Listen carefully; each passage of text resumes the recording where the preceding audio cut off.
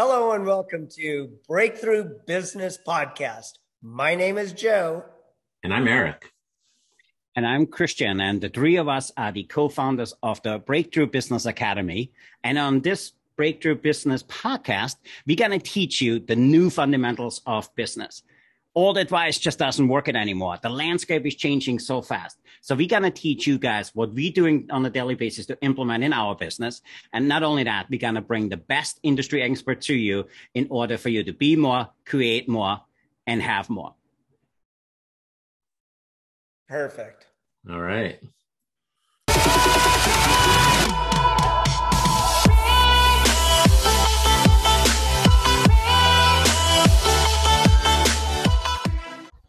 Hello and welcome to another wonderful podcast, another wonderful guest that we have, Michael and Martin and Chef. Tell us, the listeners, what we've got in store for them tonight, episode 2. Yeah. Good afternoon, all to our podcast listeners. We appreciate you guys being part of our nation here. From the last podcast we did with Martin and Michael, we had a huge influx of questions. They wanted to know more about what they do. And so today we're going to dive a little bit deeper. What made Martin who he is today, why he started that company. And then we have a little bit of Q&A, what we feel, why this is important for our industry. So with that, I want to say welcome to Martin and Michael. We're happy to have you. And thanks for being part of our podcast. So with that, just for the new listeners, if anybody hasn't listened to the first episode, Martin, tell us a little bit who you are and what is the organization you have created. So I'm Martin Stanfors, and I'm the CEO and co-founder of a new technology, emerging technology, food safety company. And we provide food safety as a software as a service, where we make sure that food safety is monitored in an easy way, and that we can reduce foodborne illnesses, make sure that people eat safe and have confidence in the restaurants, and make it fun for the people working in a restaurant. And just as an example to compare with an old outdated analog system, we measure temperatures in different kind of equipment 1,500 times a day instead of 3 times a day, which is the normal standard. And then we analyze all that, and we tell you how safe your food is. So you will get the food safeness score that is telling you what's going on. So that's what we're focusing on, trying to minimize or reduce foodborne illness worldwide with 50% in the next 10 years. That's amazing. And you are a good-looking guy. How do you get into food safety versus being a model or something like that? Like I said, you're an handsome man. Why food safety? Now I'm blushing here. So born and raised in Sweden, in southern Sweden, where food is a huge part of the culture. Also lived in Italy and Switzerland, where food is also a big part of the culture. And in my career then, I worked in a bakery, and then I did my military service. And in the military service, I was part of the Swedish Navy SEALs, and I became a quartermaster. So as a quartermaster, you have to take care of all the cooking and food for all the troops that are out there. So I managed a team of 200-300 chefs and people in the kitchen, cooking and making sure that we could distribute food to all the different places that was necessary. And then after that, I went into the university and did my Master's of Science in Engineering. Super tired of school, I must admit. And I started an aviation catering company in Stockholm together with some friends, and ran that for a couple of years before I exited. And that was quite an amazing experience. And that pretty much kicked off my global food service, facilities management service career, working for some of the largest food service and facilities management company in the world, having taken care of clients like Amazon, HP, and other large ones. So that's how I got into this. But then I realized that there's more that can be done here. I love that background. So at what point did you feel you needed to go into that industry? So for our listeners, what was the tipping point? Where do you said, you know what, I I need to do this. If I'm not doing it, nobody's going to do it. I want to make an impact. What was that tipping point for you to make that decision to go all in? It's kind of two steps, right? Because I started working for a large global food service company, and we could afford paying $6-7 million a year to different kind of consultants that came in and helped us. And then a second step was that I parted ways with this company, and I realized that, small restaurants or restaurant chains with 5 to 10 restaurants, they don't have this opportunity, and they struggle more with compliance, food safety compliance, than the large ones because they don't have the resources. And I'm like, why don't I take my knowledge and share that in a very simple way and cheap way with the people that are not as privileged as the huge global food service providers? That's amazing. I'm super fascinated by that. So doing this, you could have gone a different route where you create the product, what you currently do, you let somebody license it, and you could get money coming in. What was really the idea? Why did you want to do it on your own? And why did you want to create that business? Sorry, I don't know if you hear me. I got problems here with... Yes, we can hear you. Yeah, we can hear you. With a sound system here? Yeah, you're good. Keep talking. Let me see here. Oh, hold on. There we are. Now I hear you again. I don't know. All of a sudden it switched to something. Yeah, else. so do not worry about it. So I love that story. And I said you could have had gone two different ways. Create the product, go out and sell it to somebody or license it to somebody. Right. How did you come up the idea and saying, hey, no, I need to do this. I want to do this on my own. Why did you, or how did you come up with that? So, I'm very passionate about this. And I think my why in life is that I need to help people. I have this urge that I need to help and provide and share if I have any knowledge. And by no means am I considering myself, the expert knowing everything. But I think I've gained a fair share of expertise that other people may not have. And I think it would be wrong for me not to share that. Plus that I like impact, and I like, this sounds wrong perhaps, but I like when you disrupt old things that we are doing just because of it being a habit, and not because it needs to be disrupted and changed and reinvented to actually make an impact. So I figured out how we can use emerging technology and think about human-centered processes to drive this change. That's extremely noble. Absolutely. And we have a lot of our listeners which have an idea. They want to start something, but for some reason they never get it off the ground. So how did you launch it? Not knowing anything about that industry, getting into this and building a very successful business, being on the top of the food chain from a innovation perspective. How does somebody go about in launching something like that? There are a couple of ways of doing it, but you have to believe in yourself. You have to believe in your product. I was allowed to contribute with. You're your worst enemy. So you have to go out there and believe in what you're doing. I was put down by many people saying that, food safety is not sexy. You shouldn't do this. There is no money in it. And I tried to explain, I'm not doing this to become the next YouTube and become a billionaire. I'm doing this because I believe in making an impact and trying to make this a better world. And I know that sounds like a cliche, but then I had a lot of people that really believed in what we were doing and stood behind us and supported us and pushed us forward. And that was very, very good for us because it took a couple of years for us to develop, test, and fine-tune the product before we could come out with our first, minimum viable product that you always are a little bit embarrassed about. If you wait for too long to start up something or launch something, it's not good. You have to be a tiny bit embarrassed. Otherwise, you have waited for too long and somebody else has done it. So it's the main thing is believe in yourself, listen to people around you, find experts. There are so many people out there that would love to help and have knowledge to help, and find the right ones to help you. That's my advice.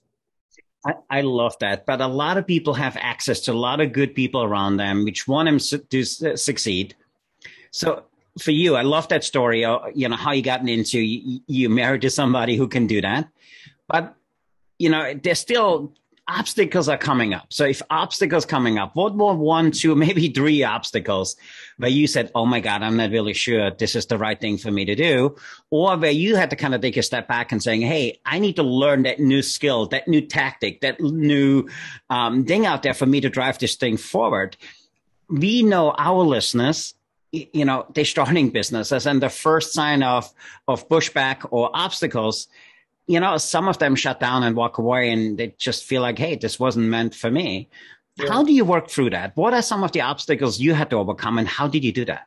So I had, after my aviation catering company in Stockholm and moved on from that, I have worked in the global corporate world in very nice positions. And you get very fast used to safe in quotation mark income, and nice income with a lot of benefits and perks. It's very hard to let go of that because you have built your life around that. You have bought a home, you have cars, you have kids in schools and all that. You travel. All of a sudden, when you are in my age, like I was 51 or 50 when I started this, you are in a position where some people say work 5-10 years more and you retire. And all of a sudden, I threw everything out the door and say, nope, I'm going to test this. So the first big hurdle that made me lose sleep and sweat was to let go of that safe income. Yeah. And instead of going back into the corporate world, I decided, no, if I don't try to become an entrepreneur now, it will never happen. The second one was that not second guess yourself. We are so good in this society, modern society, to second guess everything we do because social media and everybody is second guessing us or questioning us for what we're doing. Yeah. If you have something that you know is good, believe in your vision and move forward. And I had a challenge in the beginning believing in it because, like I said earlier, there were a lot of people that tried to say that it's not worth it. You're taking a big risk. But I had also good people that stood behind and said that you have to believe in it. And when I met Sir Richard Branson here earlier this year, he said exactly the same thing. He said, believe in yourself, believe in your vision. Don't let others push you down. Move forward and you will find out if it works. But you're the one that is deciding if you should continue or if you should stop. And then the last one, which was a big challenge for me, that was after having worked 25 years in the global corporate world, I, of course, had built up a lot of behaviors and routines that were based on having all the support functions and kind of a culture that the global corporate world comes with. And for me to unlearn those behaviors, especially the waterfall where orders are coming from top down, and very seldom we question why those orders are coming, we just execute them. I now had to figure out, okay, how can we build a very flat organization and make sure that everybody is aware of what's going on and can help and put in their value. And once again, I refer to my wife, who has a PhD in organizational management, where I tapped in many, many times to figure out how do we do this the best way to build an organization where it's not me sitting on the top giving directions and orders and expecting that we have 3 secretaries that can do stuff, but jump straight into it and take it for what it is. So we have, for instance, our customer care program. When we get the call or something, whoever is the first one to answer. It doesn't matter if it's me or if it is our virtual assistant that gets it. So I have talked to many different people around the world, telling them how the tool works and how they log in, and I have reset passwords and stuff. Because if you don't do that, you lose touch with what you're doing and why you're doing it, and you don't get the feedback firsthand. So unlearning that corporate behavior and understanding that there's a new kind of agile movement out there, where you build everything in sprints and you work together and you have a flat organization. That I was beaten up by myself many times for not being able to unlearn that old behavior. I love that. And I really appreciate you sharing as honestly as you do. And we all have naysayers in our life. And you know what? Sometimes are the people which are the closest to you, and unintentionally, because they don't have the same drive we do. They don't have the same ambitions as we do. And they could be sincere, but they just, it comes out, in a negative way. So what do you think is that mindset, or what makes you different to do that? How do you overcome that? So what is a skill or something where you think, hey, some other people probably would have given up. Some people said, you know what, I'm better suited for that corporate life. What do you think was that one thing which kept you going? So I think in my case, I came from an entrepreneurial family background back home in Sweden, where I think every single aunt and uncle and grandparent is an entrepreneur. So I kind of grew up in that environment, but also I had great support from a lot of people. And I'm very ambitious, and I want to make a change. I cannot see other people suffer. It breaks my heart to see if I can do something, and I see other people, they take out their camera to film it instead of running up helping people. So I think you have to have a mindset that you want to help, you want to do something different, you want to make an impact. But also I think you have to be brave. You have to be very brave to step out of your comfort zone. Be okay with that people may laugh at you or think that you're different. And take that more as a positive than a negative.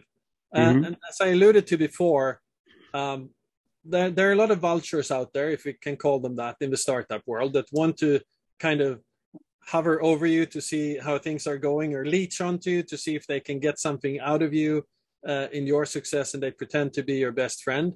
You have to be very clear in your mind where you put your trust, who you trust.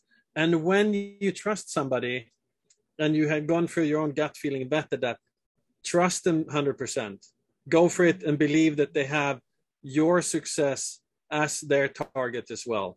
And letting go, I think that's a big thing in our world, that it's sometimes very hard to let go. And absolutely, I have burnt my fingers. I have been disappointed. I have cursed myself for believing in people. But there are a few people, like you have Michael here and the rest of the team, and then we have some advisors around us that, you give them your wallet, and when you get the wallet back, it actually has more money in it than less money. And they would fly anywhere around the world to help you if they had to. Those are the people you need to surround yourself with, and trust your instinct that you have those people. I absolutely love that. I'm a big believer that everybody needs somebody around them which sees in you what you can see within yourself. And it sounds like you had that. That's pretty amazing. So all of the things you have done, would you have done anything different to get that company off the ground? What would have been one or two things that said, shit, I should have done this differently? Or if I would have done this, I would have had a different outcome. What are some of the things, if you were to have the opportunity to do it over again, you would do different? I think the timing was right for me. A lot of people say, I should have done it earlier. I think the timing was right for me because I, at that point, had all the information and knowledge that I needed, and the network. What I would have done differently, I would have been more brave. Like I mentioned before, that was one of my advice, what one should do. I was not brave enough. I was a little bit embarrassed. I went to some of the startup universities and talked to people and pitched my presentation. And I always came in as an underdog. And the only person that made me an underdog was myself. Wow. So I would have worked on being more brave and proud of what I was doing, and push that out. I would also have, what I would have done differently as well was I would have seeked out a few people that could have helped me from get-go, telling them the idea, what was going on, get them on board to help me or advise me. It took me 3 or 4 or 5 months before I started to reach out and ask for people. And my wife had a network with people that came in. If I had been able to redo it today, when I started, drawing everything on this famous napkin that we all hear about, startups are drawn on napkins, I would have surrounded me with some of the advisors that I have today at an earlier stage. I absolutely love that. And I appreciate you sharing that, because this is one of the messages Joe and I have to our listeners all the time. You got to surround yourself with people which lift you up, not tear you down.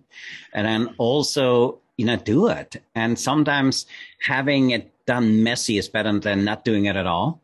And for me, I admire that learner's mindset within you to kind of get this going. So that's absolutely fascinating.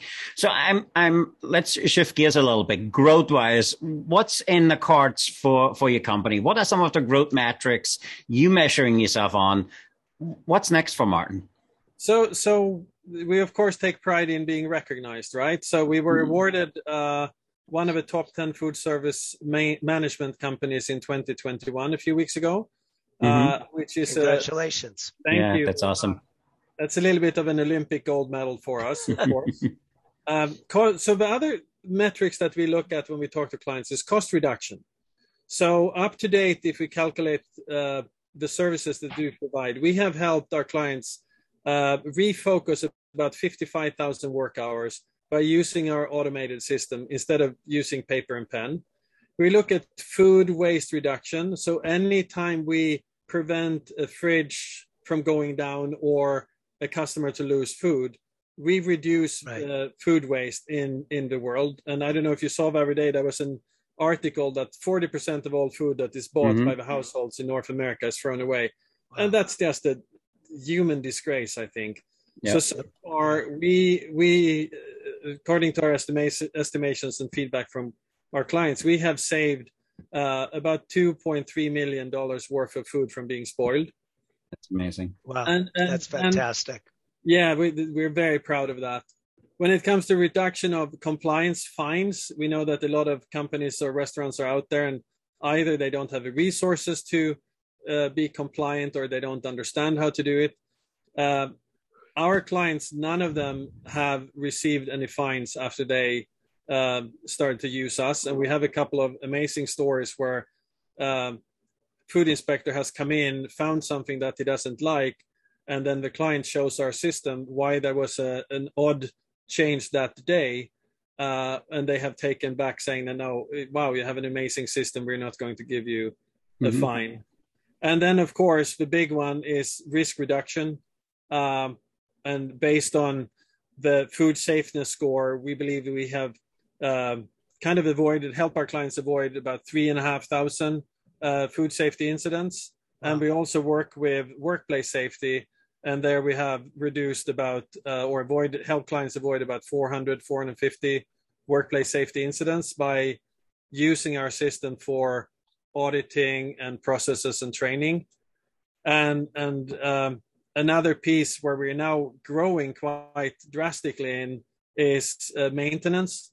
A lot of our clients have realized that by using our technology, they can see how their refrigeration equipment is actually functioning. So they can tell if it's about to go out or if there's a bigger problem than just the door being open. So they're using our system now. And as a matter of fact, in a week and a half, we go down to a huge casino in Southern California that we have worked with for 2 years to actually train their maintenance staff how to use our system to help the kitchen operations to have more uptime of all their equipment and reduce energy costs because equipment is running too cold or it's leaking. So a lot of side benefits out of this that we didn't really think about from the beginning but we have learned it now from the clients that are coming back to us and say, wow, do you know how much we saved on you helping us with that piece of equipment?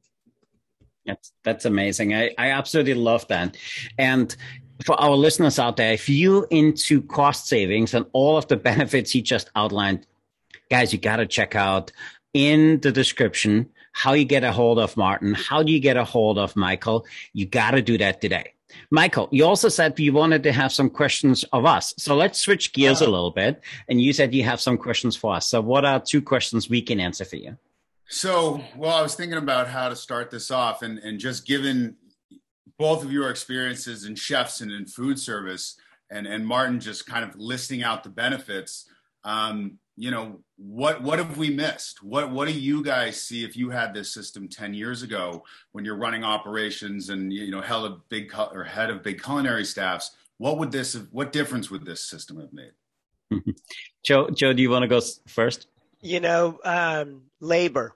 Absolutely. It's the labor because as an executive chef, we're running crews And when our time is taking away from what we are supposed to be doing, okay, yes, food safety is number one. But what you have done is you've shrank that down to almost the reports are made for you. We would sit there and we would try to analog, go around to each refrigerator, take the temperatures, check out the ovens, look at the back of the fans, so on and so forth. Do you know what kind of time that was taken away from us as chefs so we could better concentrate on our clients? I mean, that alone is just gold right there. Absolutely, Joe. I absolutely love that. And for me, I think, I totally echo what Joe just said. And he's the operational genius. So he can tell you about it.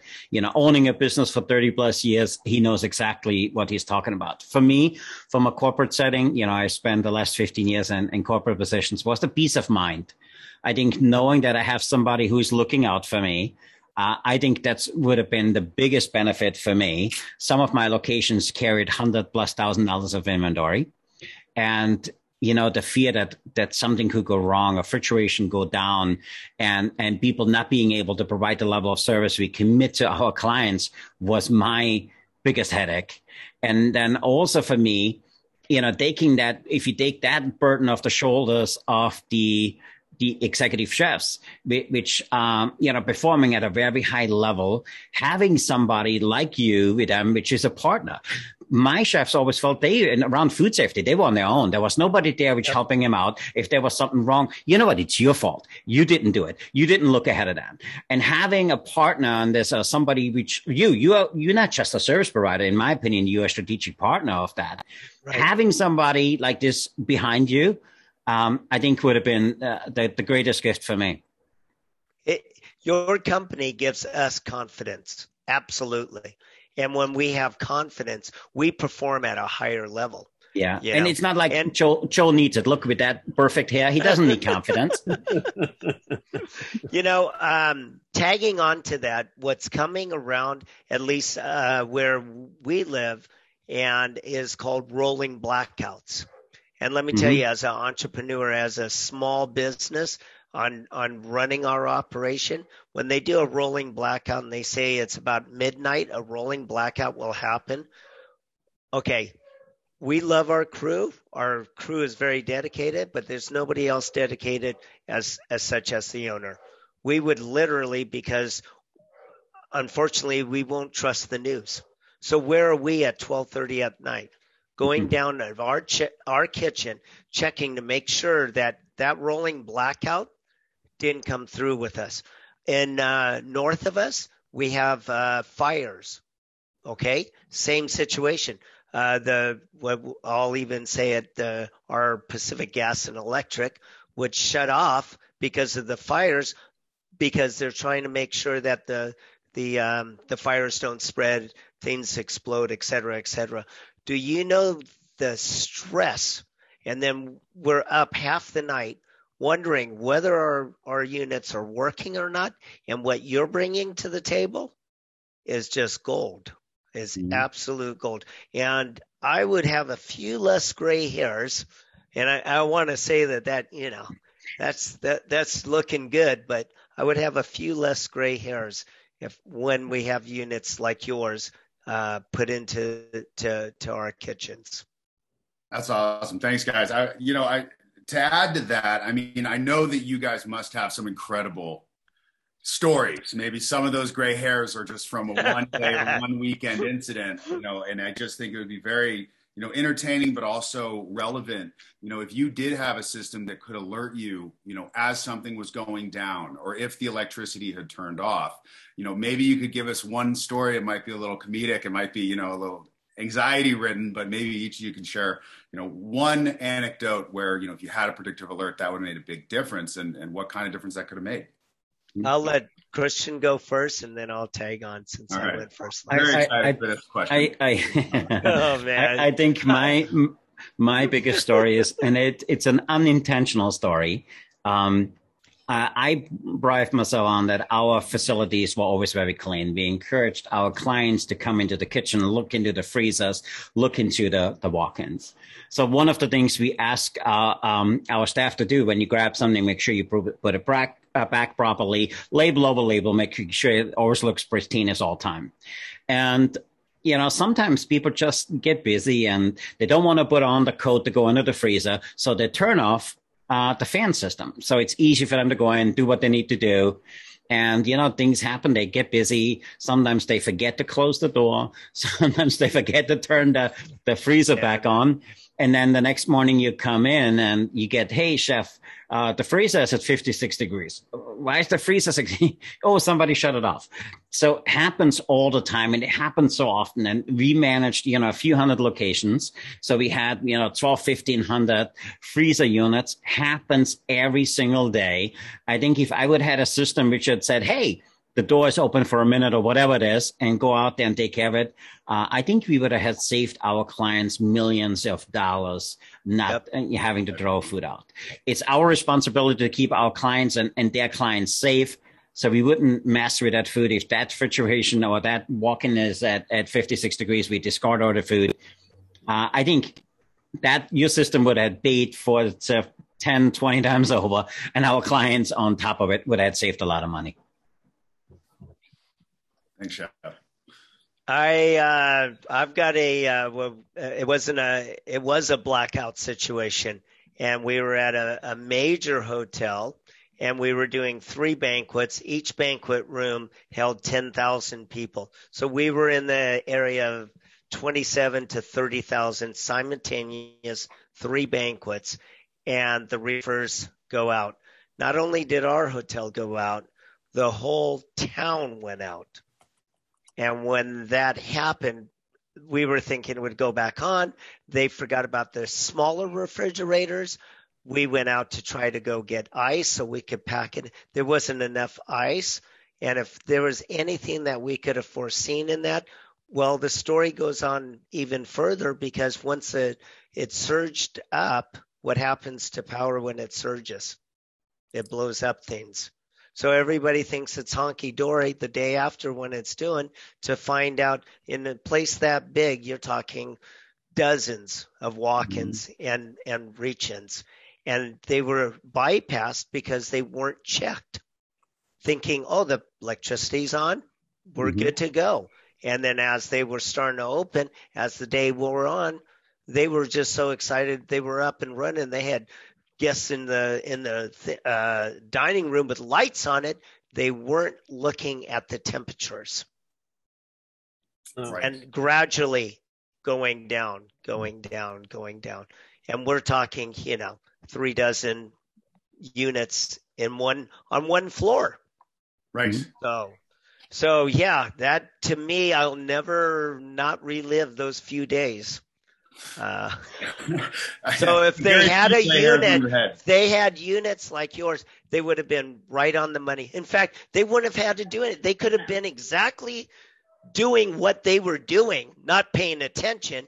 And your units actually help us go, hey, guess what?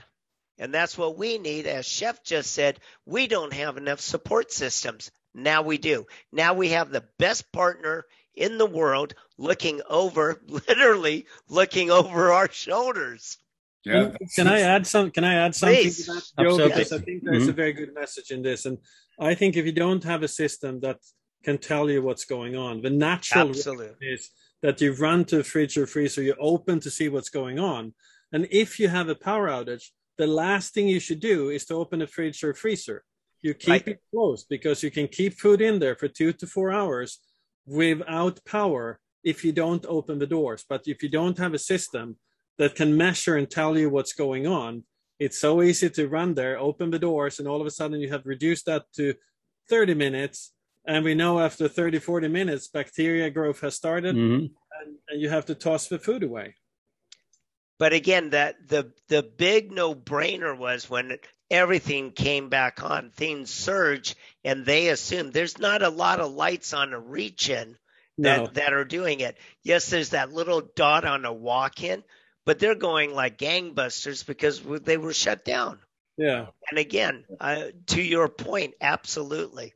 So, hey guys, I just have one more question, and Sure. I really appreciate you guys sharing all your experiences, and it's great. And this kind of just ties really well with how that just finished, and Martin responding. What is it like to encounter a startup that may have the impact Fenium has, but then to meet who the founder is and realize it's someone like Martin with a similar level of experience? What does that do to the credibility and you feeling like you have that support, not just a unit looking out for you, but someone with that amount of experience at the helm of this? Joe, you want Go to take ahead. that first?